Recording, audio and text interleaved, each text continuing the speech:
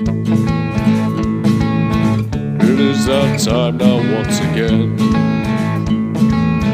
for getting lumped up with my friends. It's Rocker Mike and Rob that you should know, and you'll find them here on The Rock Show. Ooh, yeah, on The Rock Show.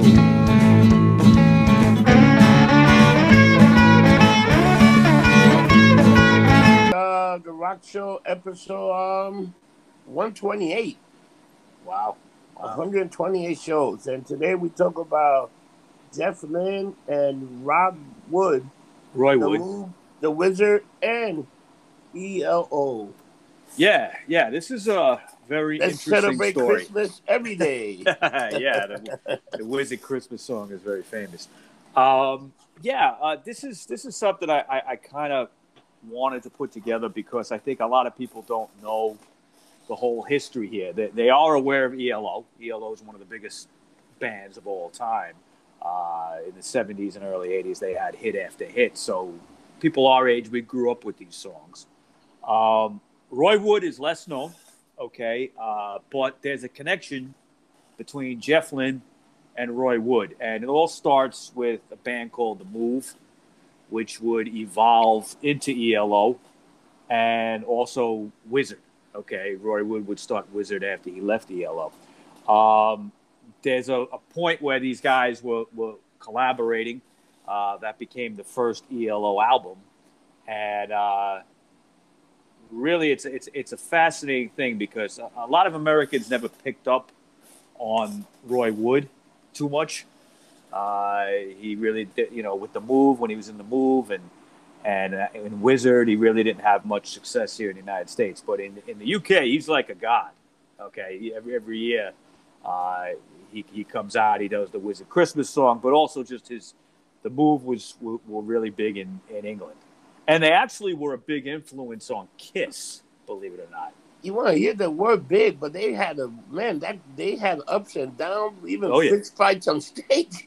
Yep, fights on stage with each other, the audience. Holy shit. Yeah, I mean, they used to break TVs on stage with an axe. They did all kinds of crazy antics.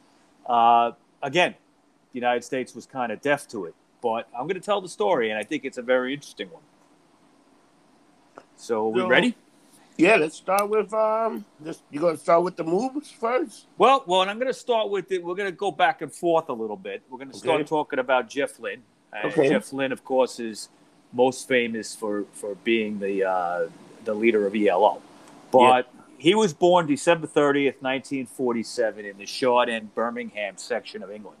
And I just want to mention real quick, too, Birmingham is the center for both of these guys. And Birmingham, we've talked about them in the past, the band, the town in the past, the city. It's kind of like the Detroit of England. Yeah, because so many bands came out of there. Like, that's a who's who's. Oh, yeah, definitely. I mean, most famously, I guess, would be Black Sabbath, and Duran Duran actually came from Birmingham as well. So, very working class. I fucking love Duran Duran. I know you do, you big homo. I know you do.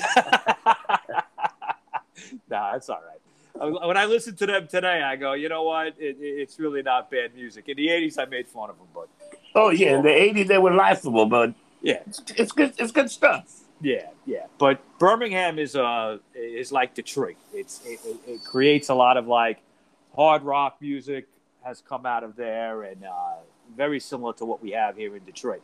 But Jeff was born December 30th, 1947, in the Shard End area of Birmingham. His parents were Nancy and Philip Lynne. And like most of our people we talk about, he was interested in music at a very young age. Philip, the father, bought the young Jeff an acoustic guitar for £2. And he actually still plays it to this day. Wow. Okay, now in 1963, he formed this band, when he was 16, called the Rockin' Hellcats. And it featured kind of like Spanish guitar sounds and very cheap at the time electrical instruments. And they would change their name a couple of times. They would be called the Handicaps. They would also be called the Andy Caps, A-N-D-Y Caps. Yeah. They used to play every week at the Shard End Community Center, and they would practice there as well. And they were very popular, a local band. Now, in 1964, band members Robert Reeder and David Walsh left, and Jeff brought in some replacements. But by the end of 64, Jeff decided to leave the band in order to join a band called the Chads. Yep. Now, in 65, Lynn acquired his first item of studio equipment, and it would be very influential on him. It was called a Bang & Olufsen Beochord 2000 Deluxe. What it was a stereo reel-to-reel tape recorder, which allowed multi-tracking between the left and right channels. Now, this equipment introduced Jeff to what would be producing, record producing. And it kind of taught him how to do it. It gave him the instructions on multi-tracking, which is something that later on, especially with ELO, ELO is, they played a lot of great shows. They were known for great live shows, but they are a studio band. And a lot of the magic that comes out of their sound is because of Jeff Lynne's incredible producing abilities. He just has a knack for it. And he learned at this time. As a young kid, he was like 18. Learned from this first piece of equipment. Now, in 66, Lynne joined a band called the Night Riders as their guitarist after answering a newspaper. Roy Wood had been a member of this band, but had left a year earlier to form The Move, But he was still involved with the Night Riders. He was still friends with them. And that's how he met Jeff. And this would begin kind of a period where they would be working together, not necessarily reporting together, but they became aware of each other's abilities and that they developed a friendship and that they could work together. Now, Roy Wood, we'll talk about him for a second. He was born November 8th, 1946, in the Kitts Green section, which is a suburb of Birmingham, slightly outside of the city. His first band in Birmingham was in 1962. He was also 16 when he started his first band. They were called the Falcons. He left that band in 1963 to join the Jerry Levine and the Avengers band. He then moved on to the Night Riders right after that, which would later become a band called the Idle Race. He managed to attend Mosley College of Art, but got expelled in 1964. Shocking. Yeah, a bit of a fuck up, but that's okay. Now, I got thrown out of college too. I know how it is. When the Move formed in 1965, after he left the Night Riders, it was basically created almost as a supergroup from several Birmingham-based bands. Yeah. One band was called Carl Wayne and the Vikings. One band was called the Mayfair Set. And, of course, you had the Night Riders, which were a Birmingham supergroup, basically. All these guys were very popular in that city.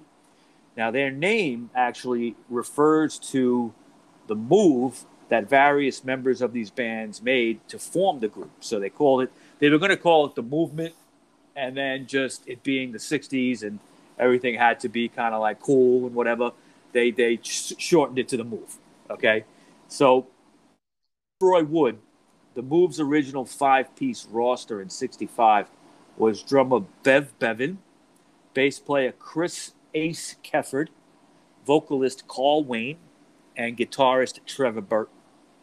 The original idea was that the band would kind of be Birmingham's version of The Who.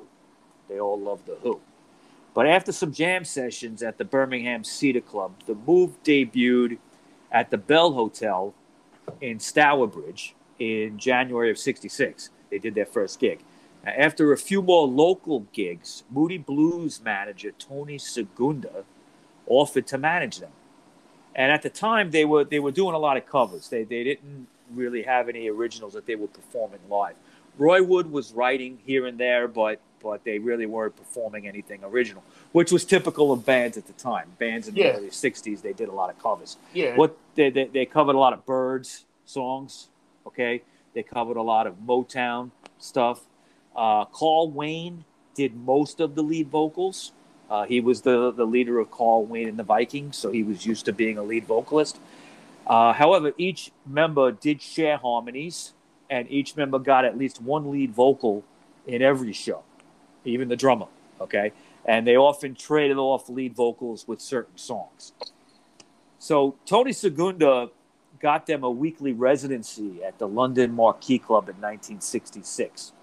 Pretty big deal, okay? Yeah, popular huge deal. club. Yeah. He was the guy that could do something like that. And it was his idea to dress them up as gangsters. So they used to wear like pinstripe suits and hats and stuff. And in fact, the early move featured a lot of publicity stunts when they were with Tony Segunda. A lot of outrageous antics. Segunda would think up things like smash the TVs with an axe. They would have a TV and just smash it. Segunda really wanted Roy Wood to start writing originals. The scene was changing at the time. Even bands like the Stones were writing originals now, and everybody kind of had to start doing that. So the first single that Roy would write would be a song called Night of Fear.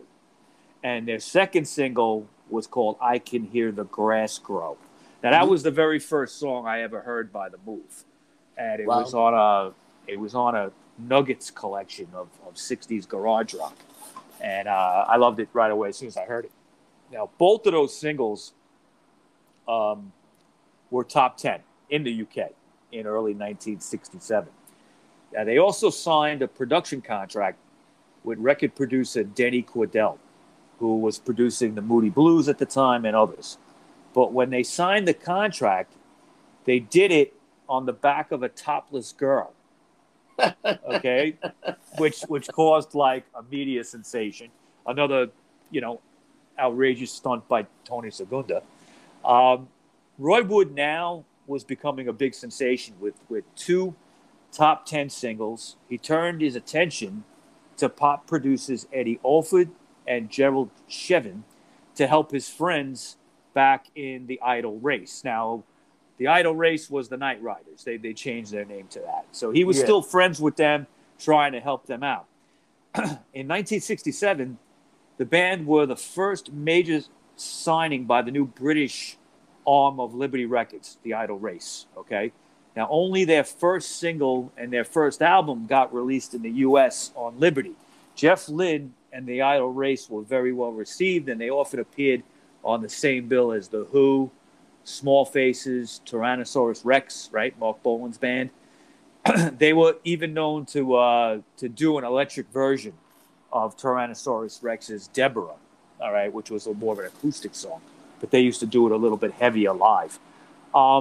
The Idol race for a minute were going to be a big thing. Didn't quite happen, okay? Some reasons for that I'll get into, but Jeff Lynne was now kind of the leader of that band, okay? Yeah. And they were kind of following his lead. Now, Roy Wood gave the band as their first single the song Here We Go Round the Lemon Tree, which was heavily promoted in the fall of 67. But right before Liberty Records was going to release the Idol race version of the song, the record got pulled because The Move put it on a B-side to their single Flowers in the Rain. So they The Move was just too big for the Idol race to cover them in the UK. The record company felt it wasn't a good idea. So they didn't release the single in the UK, but they did release it in the US. Didn't do anything, but it did come out in the US. Now, the official first single in the UK was a Jeff Lynne penned track for the Idol race called Impossible Magazine. And it was released in October 1967. Wow. Yeah. Now, two more singles, The Skeleton and the Roundabout in February 68 and The End of the Road in June 68, didn't really do well. And the Idol race began working most of the year on a debut album in spite of that. The group got free studio time, didn't cost them much. They were recording in London at Advision Studios. So what they did was they would all hop a train every Sunday morning and record once a week in London. It would go from Birmingham to London on the train. In October '68, the Idle Race released their first album called The Birthday Party. Between April of '67 and March of '68, Roy Wood and The Move went through a ton of controversy. All right, the NME, New Musical Express musical paper, reported in April that The Move had offered £200 for the recovery of master tapes that went missing. They were stolen from their agent's car. Okay, Let me ask you. You think that was a stunt by these? Yes, it was, yes. Right? A lot of people say it was. Nobody really knows for sure. I think Segunda never admitted it. But what happened was they offered £200 for the recovery of these master tapes for their first album. It was missing. They recorded this whole fucking album and it's gone. Okay, so nobody reported them missing, but they were found in a dumpster. Okay, but they were damaged. Yeah. All right. So I think was never given to anybody, but they were found damaged in this dumpster, and it delayed the release of their debut album. Okay, it pushed it to March of 1968. It was supposed to come out in the fall of '67. Right. You know, another thing that I found funny, they missed the #1 hit, and they lost to a popular group named The Monkey. Yeah. I think it was it Daydream Believer or something? Yeah, Daydream Believer. Yeah. I think the Monkees beat them twice. Yeah. Yeah. Now their third single was called "Flowers in the Rain," and it has the history of being the very first chart single to be played on BBC Radio 1. Yeah, I heard that. That's pretty incredible. Yeah. Very first, rock song, I guess you could say. And it was introduced to everybody by famous UK DJ Tony Blackburn. Now, the single got to #2 in the UK, and it was kind of more pop, a little less guitar-oriented of their two previous singles and what they were doing live. It featured some woodwinds and string arrangements on it. Producer Cordell, he produced it again. And also Cordell's assistant at the time was the famous Tony Visconti, who went on to be involved with T-Rex and David Bowie in the early 70s and all that. But he was just a sound assistant at the time. The single came out on Regal Zonophone, which was a label in England. The promotional campaign for Flowers in the Rain, though, led to a lawsuit because of a postcard that Tony Segunda had created to promote the single. Without asking the band, he created this postcard to promote the single that depicted the UK Prime Minister Harold Wilson in bed with his secretary, Marsha Williams. All right? It was like a cartoon picture. And Wilson actually sued The Move for libel, okay? And he won. Yeah. Now, is this the one that they couldn't get royalties for the albums or whatever? Yeah. Now, Flowers in the Rain was a #1 hit. I think the Monkees held them back. Yeah. But they made no money off that because they never saw a dime. What happened was all the legal costs of the case and all the royalties from the song had to be paid for by the band. And it went to a charity of Harold Wilson's choice. And that went on for decades. It even went on after Harold Wilson died in the mid-'80s, his estate or family still made, was getting money for the royalties for that song and just would give it to charity. So their first, major hit, really, they saw no money from. Now, this episode caused the direct firing of Tony Segunda right there, okay? And they ended up hiring Don Arden, who had recently been fired by the Small Faces. So much later, of course, Don Arden would be associated with another Birmingham band, Black Sabbath. Yeah. And that's Ozzy's father-in-law, Don Arden, okay? Wow. Yeah, Don Arden's daughter is Sharon Osbourne. Don Arden, I think, has since passed, but that used to be Ozzy's father-in-law. Now, in November and December of '67, The Move took part in another package tour around the UK, playing with Jimi Hendrix, Pink Floyd, The Nice, a band called Heir Apparent, and The Outer Limits, and also a band called Amen Corner. It was during this time that Ace Kefford from The Move became close with Pink Floyd singer, guitarist, and songwriter Syd Barrett. We talked about Syd last week. Yep. Now, Syd, we all know, was a major acid casualty. Oh, yeah. And, and unfortunately, Ace Kefford would go down that road. He would be hanging out with Syd, and they began to drop a lot of acid together. Way too much acid. Way too much, and it led to a lot of problems for Kefford, who basically had a nervous breakdown from it. Yeah. I guess the guy was wrapped too tight and couldn't handle the acid that he was doing, and it created a very schizophrenic behavior. He would break things, he would freak out, and he ended up having a complete breakdown. Now, because of this, he would be let go from the band, and it's a very sad story because he was a very talented guy. Yeah, he could sing, he could play bass, but couldn't take acid. That's for sure. He bugged the fuck out, man. He did. Now, Trevor Burton and Carl Wayne would start trading off the bass jobs now for live shows. They would take turns playing bass. But the band was now a 4-piece, instead of a 5. Their third single, Fire Brigade, which is probably one of my favorites from them, became a top 3 hit in the UK. The Move was also part of the very first Isle of Wight festival on August 31st, 1968, which for a few years would be a big deal. The Who would do an Isle of Wight festival. A lot of bands did. Their 5th single was called Wild Tiger Woman, and it was meant as a tribute to Jimi Hendrix. Wood and Burton actually sing backing vocals on the song You Got Me Floatin' on the Hendrix album Axe Bold as Love. Oh, yeah, I didn't know that. Yeah, you know what? And I didn't know that either. And when I did the research, I was surprised. I looked it up. It is true. He does get a credit on that album as a backup singer. Yeah. But that single, Wild Tiger Woman, really didn't do too good for the Move. It wasn't a big selling single. They brought in keyboardist Richard Tandy, on a track called Blackberry Way, which was produced by Jimmy Miller, who did a lot of work with the Stones.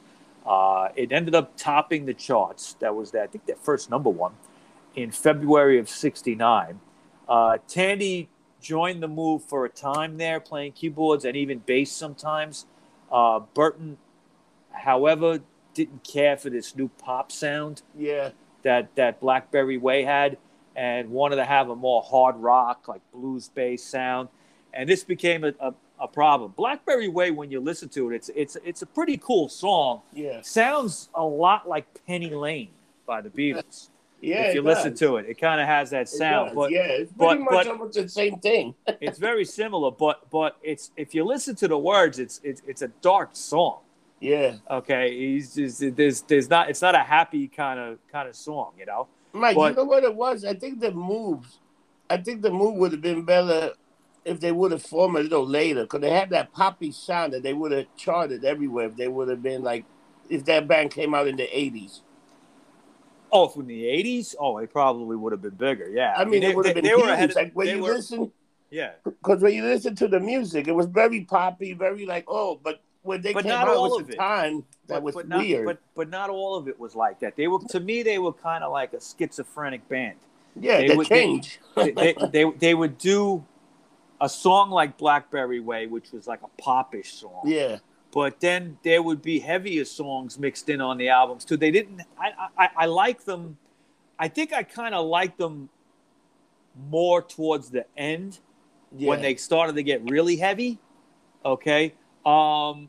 But I do like some tracks early on as well. They're very all over the place. Yeah, so it weren't no single album was the same. Everything was very not different. At all. And all of them was very different. Yeah, and I think that was due to Roy Wood. Roy Wood was very into just whatever I feel like doing, I'm going to do, and that's my sound, and that's it. So because Trevor Burton didn't like what was going on, tensions kind of rose between him and the band, and there was an actual altercation on stage between him and drummer Bev Bevan at a show in Sweden. And right after that show, I believe Trevor Burton quit. He just quit the band right there. He also beat up the drummer. Beat the drummer up, yeah. They got into a fight. They just showed a picture. He had like 2 black eyes. Yeah.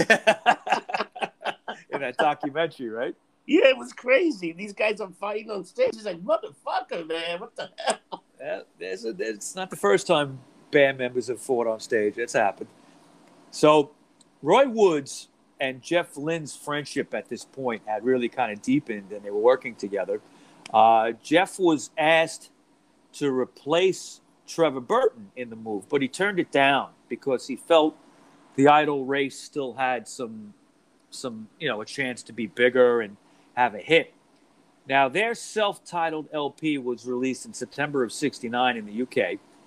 2 prior Lynne singles, one called Days of Broken Arrows and a track called Come With Me, had flopped earlier in '69. So they wanted to put this album out and see how it did. Unfortunately, the album would bomb as well. So that was pretty much the end of it for them. In January of '70, Wood offered Lynne to join the Move again. Okay, and this time he accepted. But it was under one condition. And that was that the Move would soon be retired and ended. And him and Roy Wood would concentrate on this new idea they had called the Electric Light Orchestra, ELO. All right.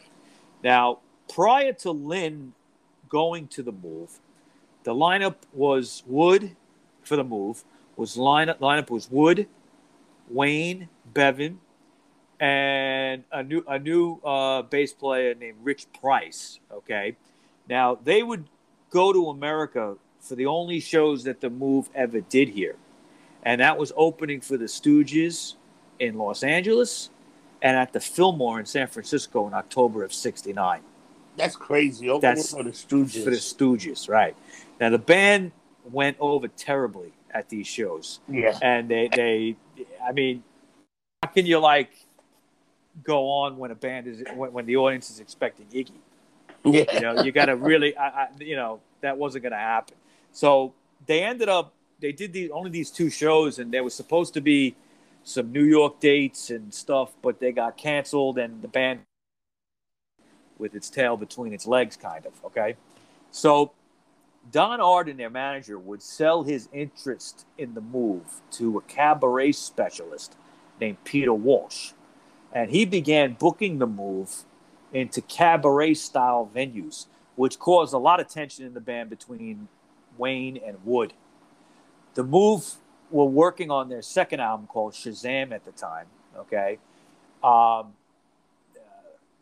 Wayne did not like this idea. He felt like they were not a cabaret act. They shouldn't be playing in these things. Yeah, so, not a cabaret act. No. I mean, you just wonder sometimes what these agents think, So it was during this period that Wood, who was collaborating at least in thought with Jeff Lynne, they weren't in the same band yet.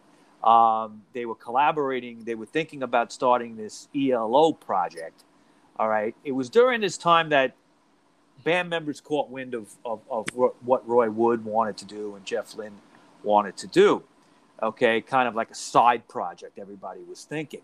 But Wayne suggested that they bring Burton back and Kefford back into the Move, okay, and Roy Wood and Jeff Lynne could continue with their side project and even write songs for the Move at the same time. Okay, but Wood rejected this idea, all right, and Bevan and Price did as well, okay, and now there was a new tension, okay, because Wayne didn't like how this was going. He didn't like the idea of this looming ELO project, I guess, okay. There was one night when Roy Wood got into a fight during a show with a drunken audience member. It was in the Sheffield section of the UK. And Wayne was very pissed off and angry and embarrassed about the situation. getting into a fight with a member in the audience, and he quit the group right there. And that was in January of 1970, a month before the Shazam album was released, their second album.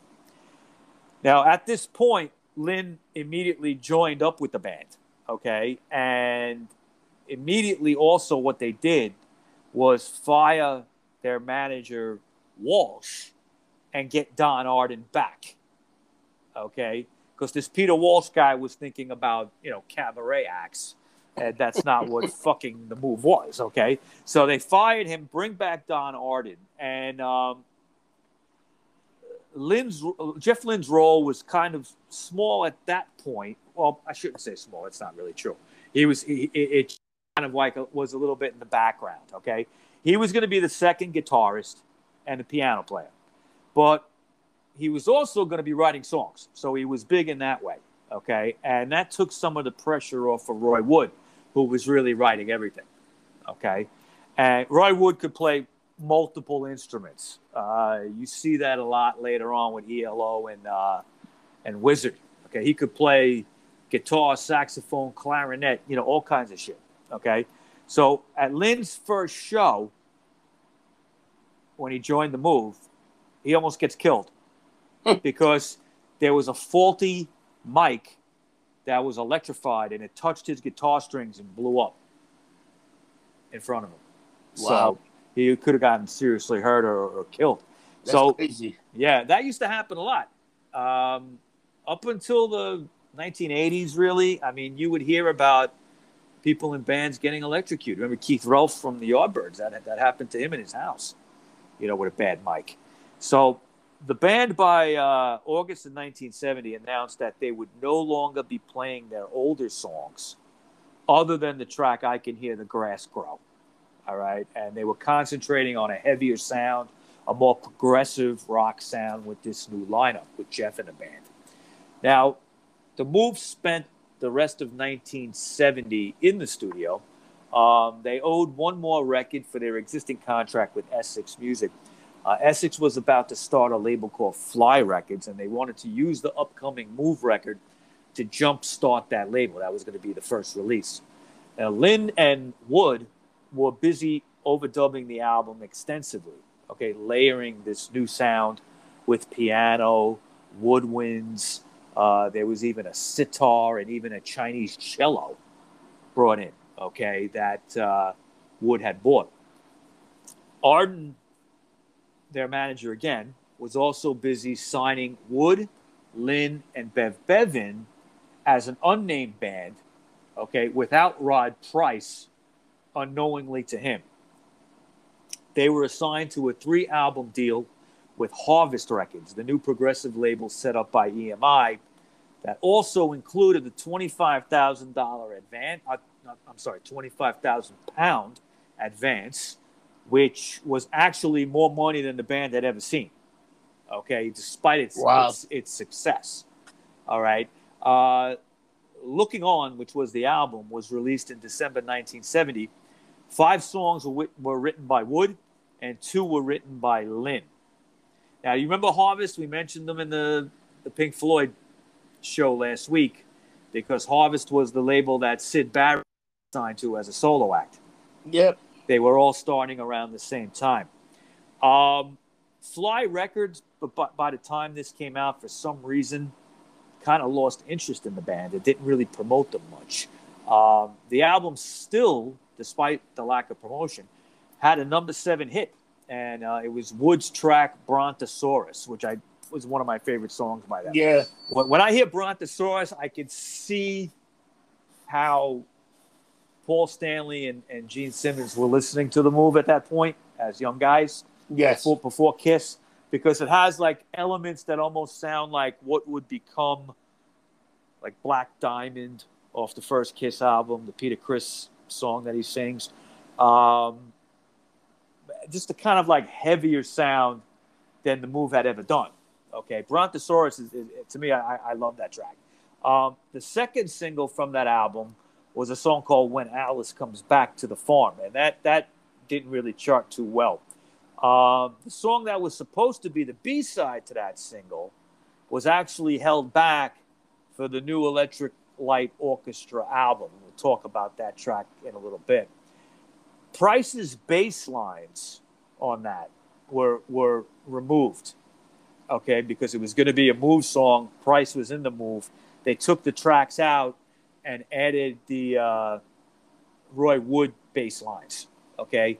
Price didn't even know that the Move were working without him on the side until he heard about this new material being made in early '71.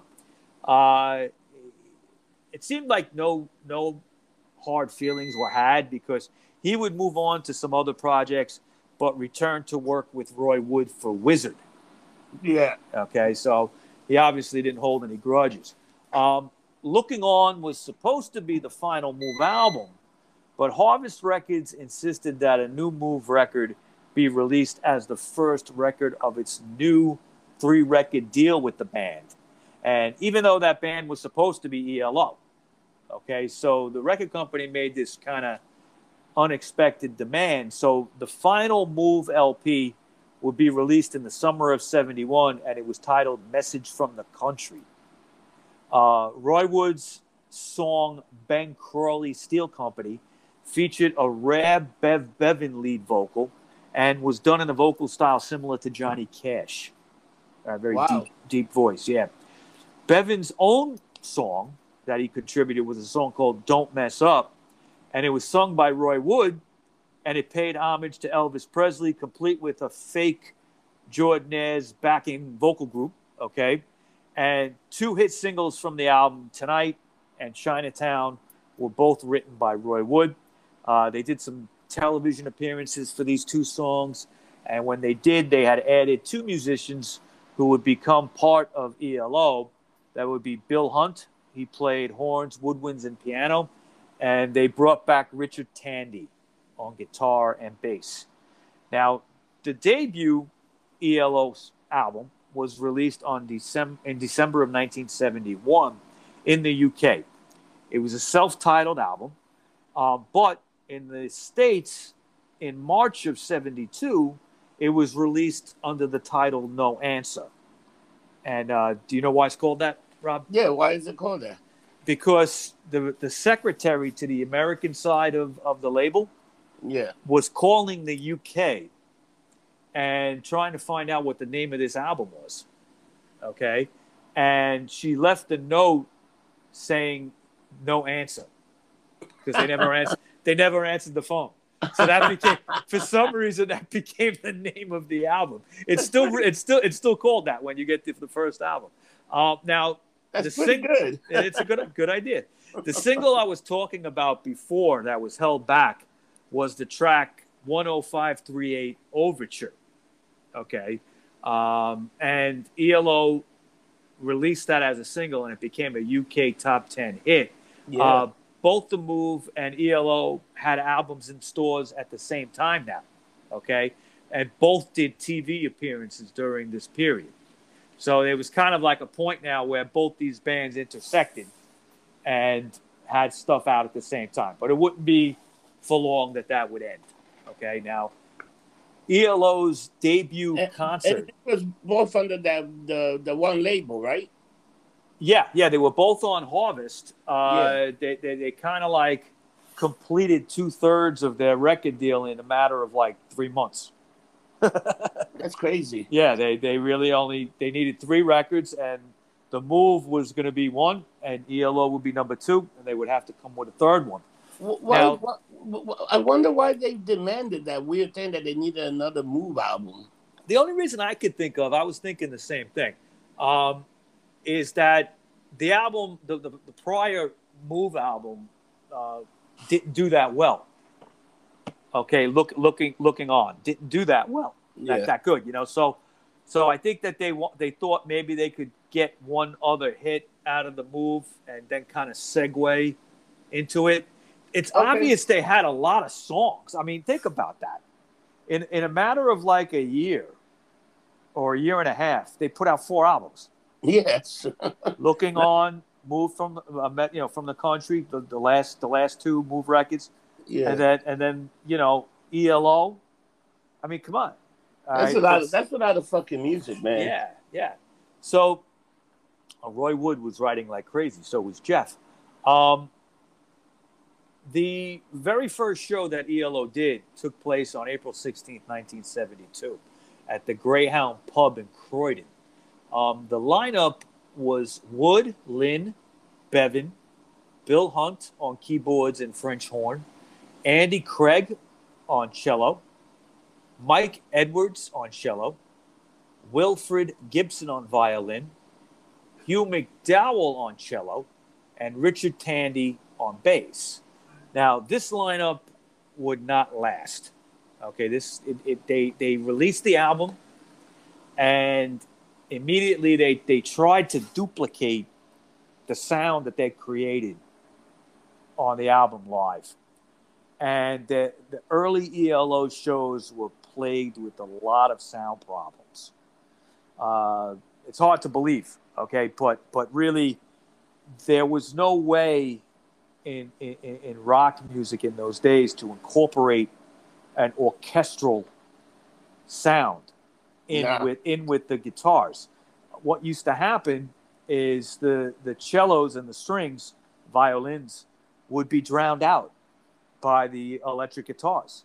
They didn't know how to get that amplified enough to be equal with the electric guitars and the drums and everything else, basses. Okay, that would soon change, but in the very early days, with Roy Wood and Jeff Lynne in the band, this was a problem. And Roy Wood found it very frustrating, too, because he was kind of forced to play multiple instruments at every show. Like, every song he was changing instruments, and that was difficult. He was also alternating vocals with the other members. He would, sometimes he would have to sing and play guitar, which he was used to, but then the next track he'd play saxophone. Okay, so it was a lot of switching around. Between that and the sound problems, there was also a gig, a tour they did. Actually, not a gig, a tour they did in Italy. That was a disaster. Okay, and Andy Craig, who was a cello player, would leave the band. He'd be the first to leave, and Roy Wood would leave right after that. Now, he blamed the Italian tour and the fact that they couldn't produce this sound right live, and also he blamed Don Arden, saying that he was like mismanaging. But it's interesting because when Wood would leave, the next thing he would start would be Wizard, and Arden would manage Wizard. So I don't think that was the real reason. A lot of the media in the UK who were following this were kind of saying, oh, Jeff Lynne and Roy Wood had a falling out. Wasn't true. Yeah. Both of them, if you ask them to this day, they'll say, no, they're still friends. Nothing had happened. He said there was never a fight, or in England they call it a row. They never had a row. I just think he got tired because the music that he had put on the album was hard to recreate on stage. That was the problem. I think that was a big part of it, and also I think Jeff Lynne and Roy Wood both were probably in that time very controlling, and they may have not butted heads in a light way, okay, as to which way with things. But again, there was never a fight, never an argument. Apparently, just Roy said, I can't go on with this, and and left. Okay, now when he left, he took Bill Hunt and Hugh McDowell with him. He also took ELO's sound engineer Trevor Smith. And the new lineup saw a reunion with bass player Rick Price, okay, which in Wizard, okay, and Price brought to the band drummers Charlie Grima and Keith Smart. Also sax players Mike Burney and Nick Pentalub. All right. Now Wizard, this would be the Wizard band, okay?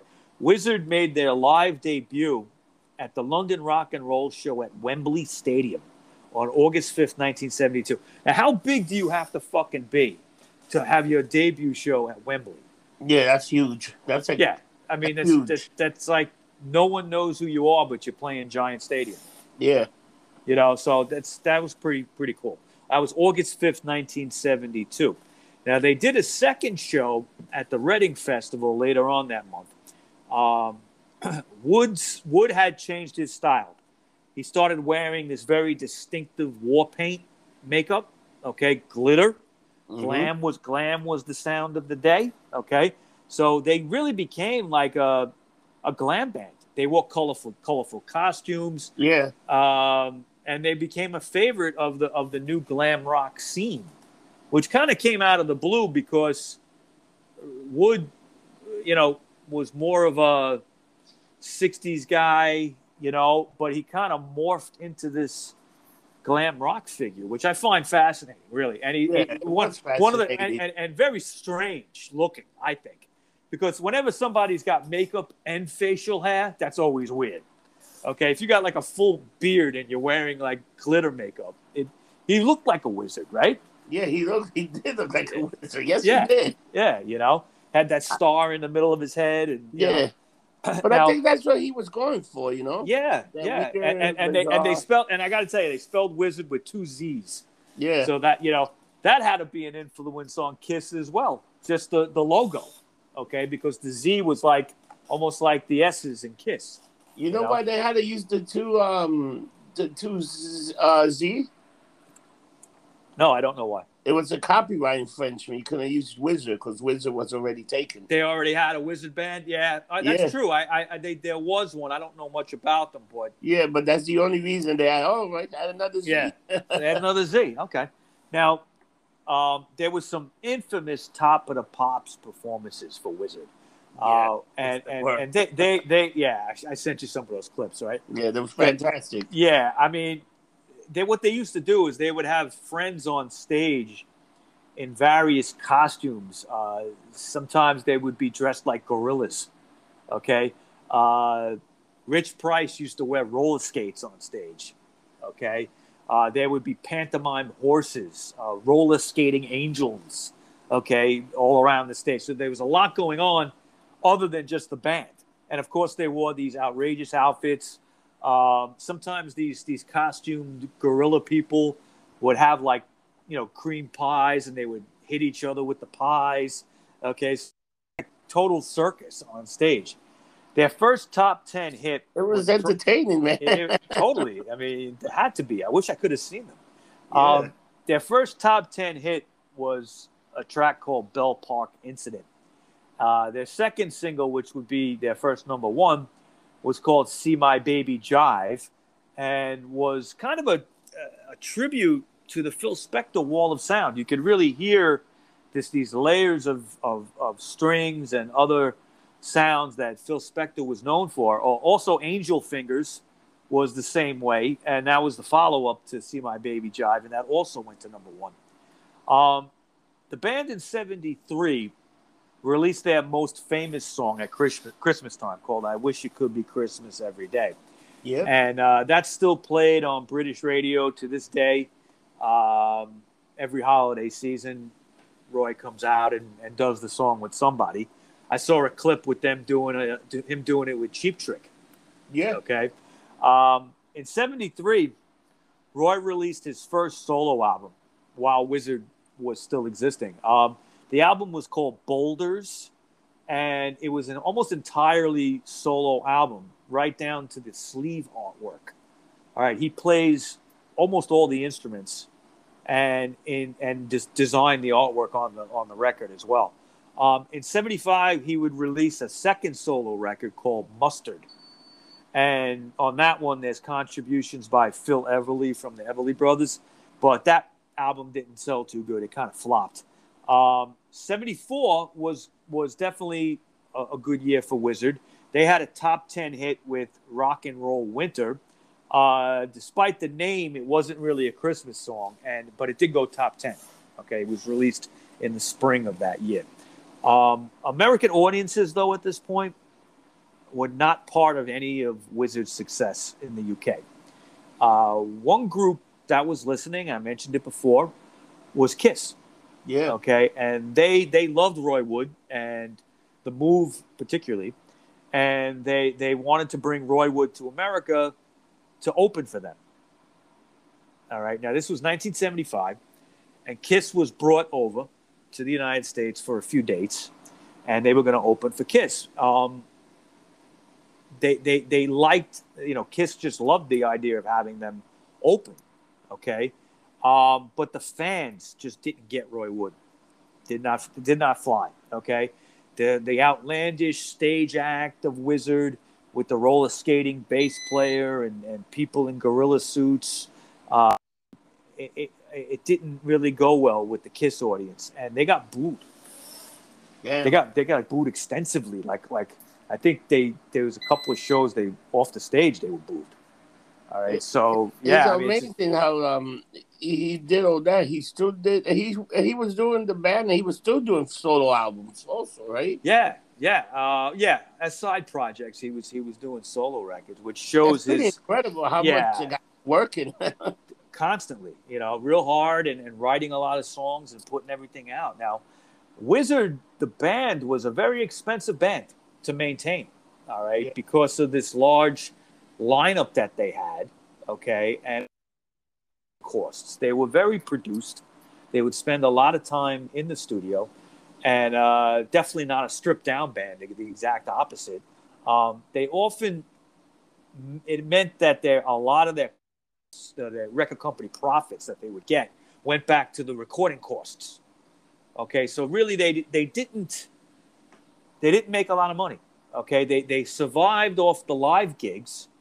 Okay, but the live gigs were expensive to do, and they also had to split the money more than a usual band would because they had a lot of extra members playing saxophone and other things.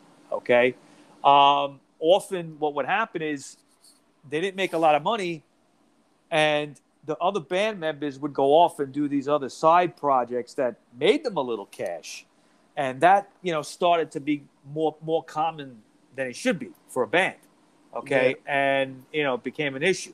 So by the fall of 75, the band was looking to break up. They did a farewell single called Rattlesnake Roll that didn't chart at all. And they planned a double album called Main Street.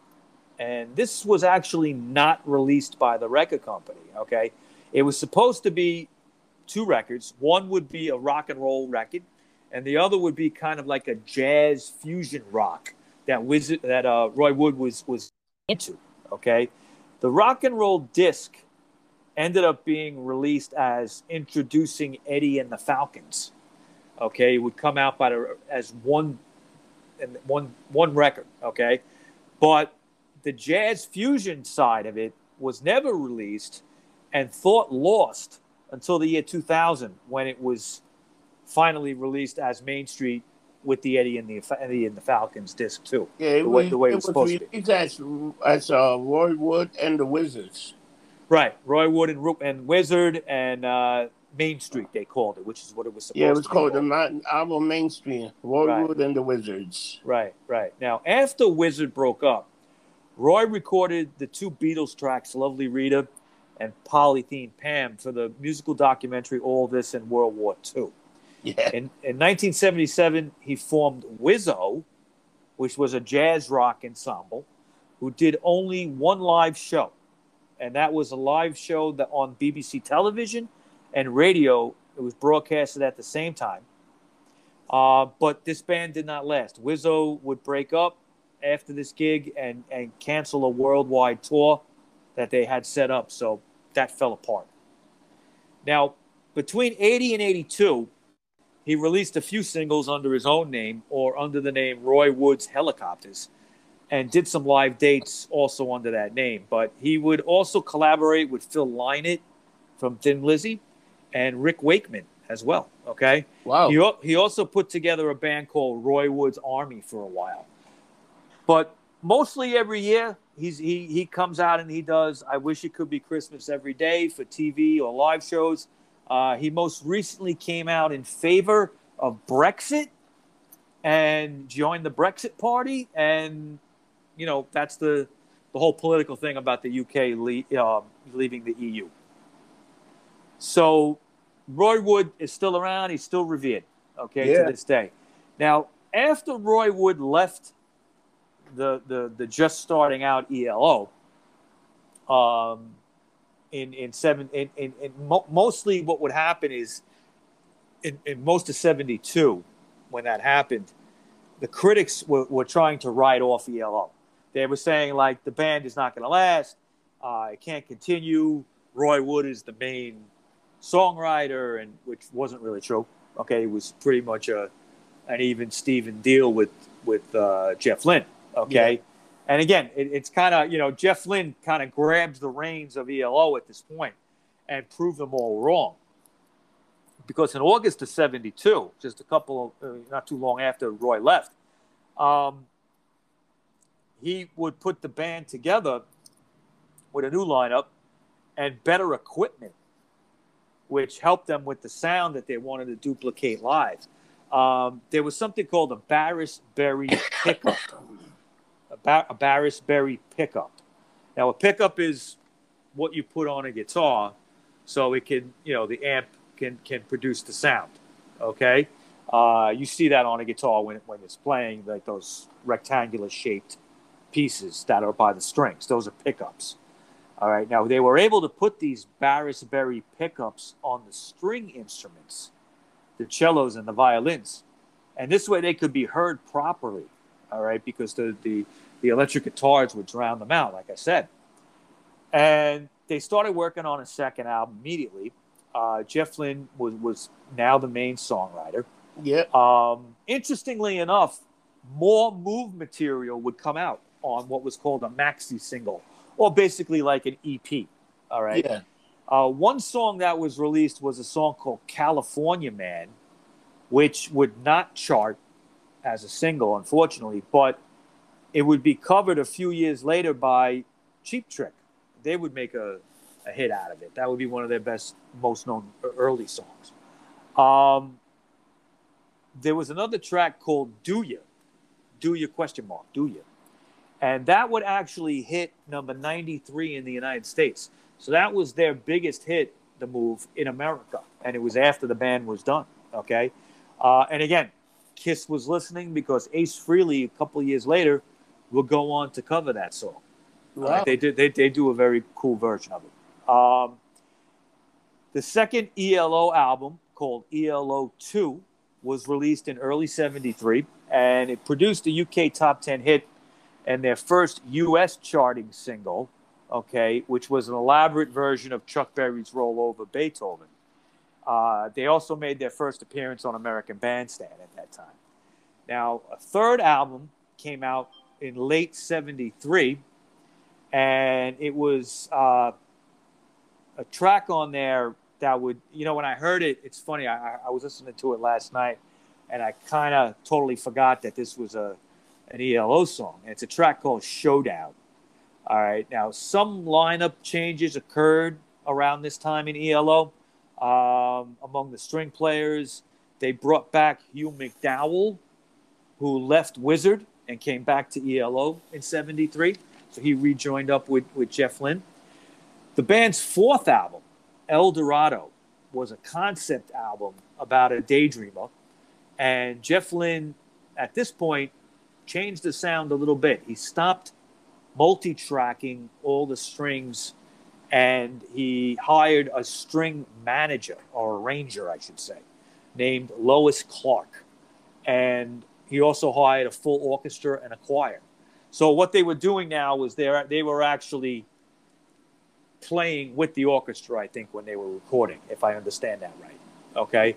Now, El Dorado became ELO's first gold album. There was a bass player brought in named Kelly Grokut, okay? And basically, he stabilized the lineup. There had been a little bit of a change going on there. But once he came in the band, the lineup was pretty much stabilized. And it was also at this time that ELO had become really popular on the live circuit. They were becoming huge as a stadium act, an arena act, okay? They also regularly appeared on the TV show The Midnight Special, which was a music show hosted by Wolfman Jack. They were on there more than any other band in the show's history. They were on in '73, 75, 76, and 77, 4 times. In 75, the album Face the Music was released. The hit singles Evil Woman, Strange Music, and another track called Strange Music was released. The opening track, which was an instrumental called Fire on High, and it became the theme to CBS Sports, okay, which was a TV show. The group toured extensively in the USA that year, and they started to be known as an act that everybody had to check out. Another album in 76 called A New World Record was released, and it produced the hit singles Living Thing, Telephone Line, and the remake of the Move track Do Ya. Okay, they did their version of it too, and that was a hit. Through early 77... And Mike, these guys are pretty much taking almost an album every year at this point. Almost twice a year. It's crazy. Yeah. I mean, the amount of material this guy was writing. Roy Wood too. Like, Roy Wood too. But Jeff Lynne, forget it. I mean, the amount of material this guy. They were comparing him to Paul McCartney. Wow. Okay. He's like a new Paul McCartney. They were saying. Through early 77, they continued touring extensively, and they ended up doing an appearance at the American Music Awards as well. Casey Kasem, who we all remember, America Top 40 guy. Okay? Yep. All right. And the voice of Shaggy on Scooby-Doo. Okay. He called them the world's first touring rock and roll chamber group. Okay. Because they had this big operatic sound. In 77, they released the multi-platinum album Out of the Blue. It was a double LP. Featured the hits Turn to Stone, Sweet Talking Woman, Mr. Blue Sky, and a track called Wild West Hero. The band set out on a 9-month tour with this enormous live set that featured a spaceship stage, looked like a spaceship. Wow. Fog machines, laser lights. It was the highest grossing tour in music history up to that point. Okay, it would end in 78. So that was the highest grossing tour. More people went to see ELO than anybody in history in that year. Okay. Wow. Now in 79, they released the kind of disco flavored album Discovery. Okay. And which I'm looking at, it's funny. I never realized this. If you look at the word discovery, it's kind of like disco. Yeah. I don't know if that was on purpose, but the hit off that album was the song "Don't Drag Me Down," which was really, I think, probably their most popular selling single ever. Okay, in their career. Another track called "Shine a Little Love" did very well too. But they were kind of getting a little criticized. It had a little bit of a disco flavor to it. The rock fans kind of turned off to it a little bit, but it still sold a ton of albums. Now, by the end of 79, with this album, ELO kind of peaked with their stardom. That would be their highest point. And between 1979 and 1986, the band did some interesting albums. Okay, they changed sounds in between. They would do something more electronic sounding in 81, an album called Time. Yeah, but you skipped the soundtrack one. I'm not skipping it. But in 1980, okay, they had a big hit with Xanadu. All right. Now the movie bombed. Okay, the Olivia Newton-John. You know what? I'm going to say it right here. You like Duran Duran? I actually fucking like Xanadu. All right. It gets such a bad rep. They say it's a shit movie. I enjoy the fuck out of it. I enjoy the movie with the roller skating and the gods and shit. And fucking Olivia Newton-John's in it. Come on. It was fantastic. And you remember the guy? He's Swan from the fucking Warriors is in that movie. Yeah. Okay. So it got a bad rep because it's corny.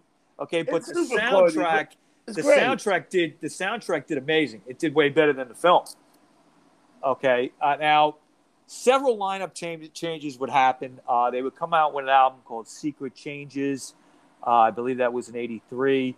And then the final ELO album called Balance of Power was in '86, and Jeff Lynne broke up the band at that point. Now, in the late '80s, Jeff went on to be in the supergroup The Traveling Wilburys. Yeah. All right, and he had Bob Dylan, Roy Orbison, Tom Petty, and George Harrison in that band.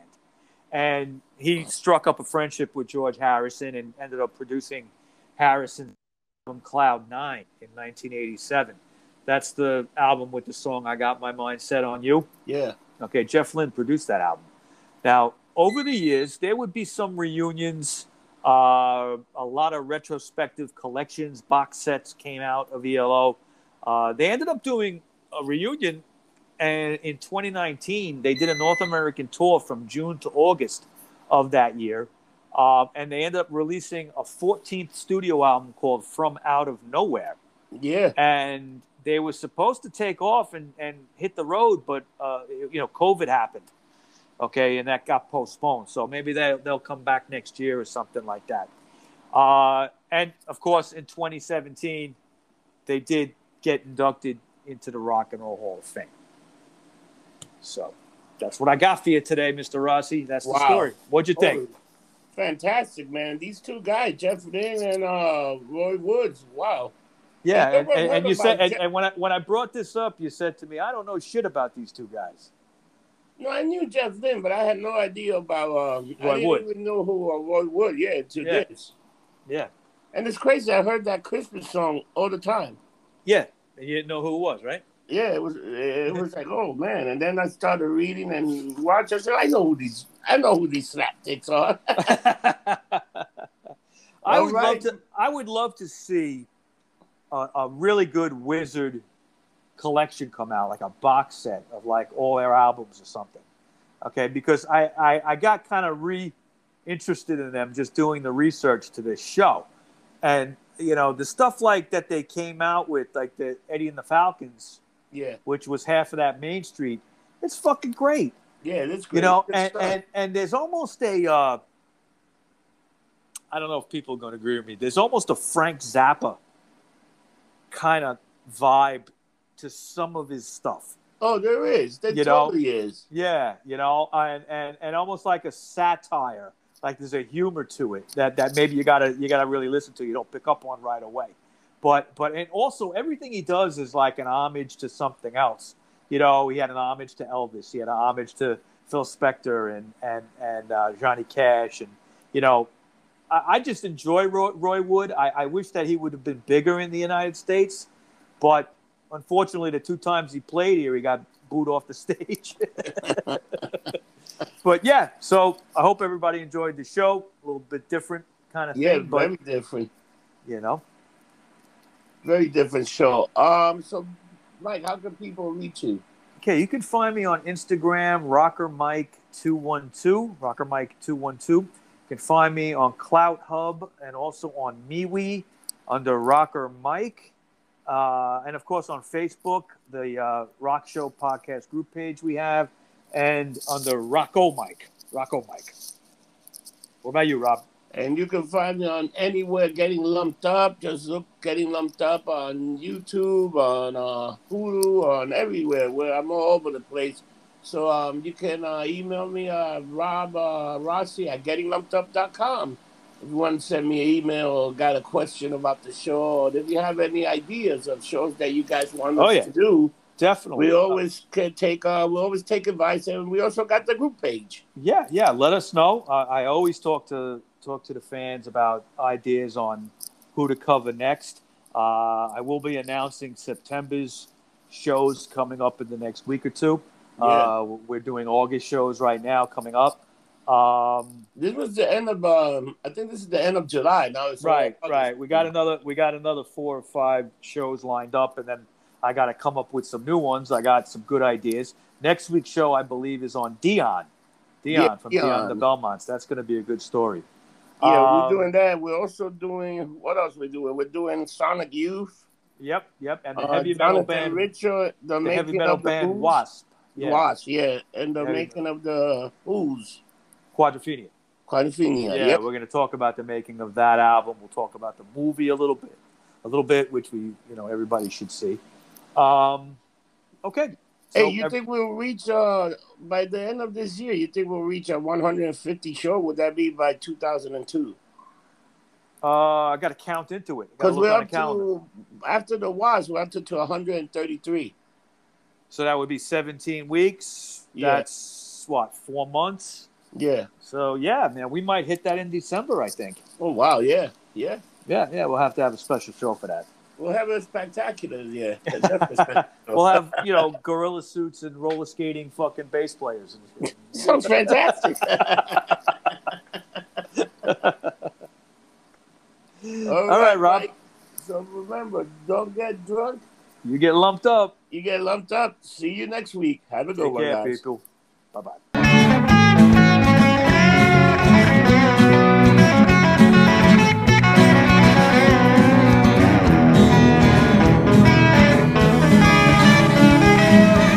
The only podcast you will hear that will be music to your ears.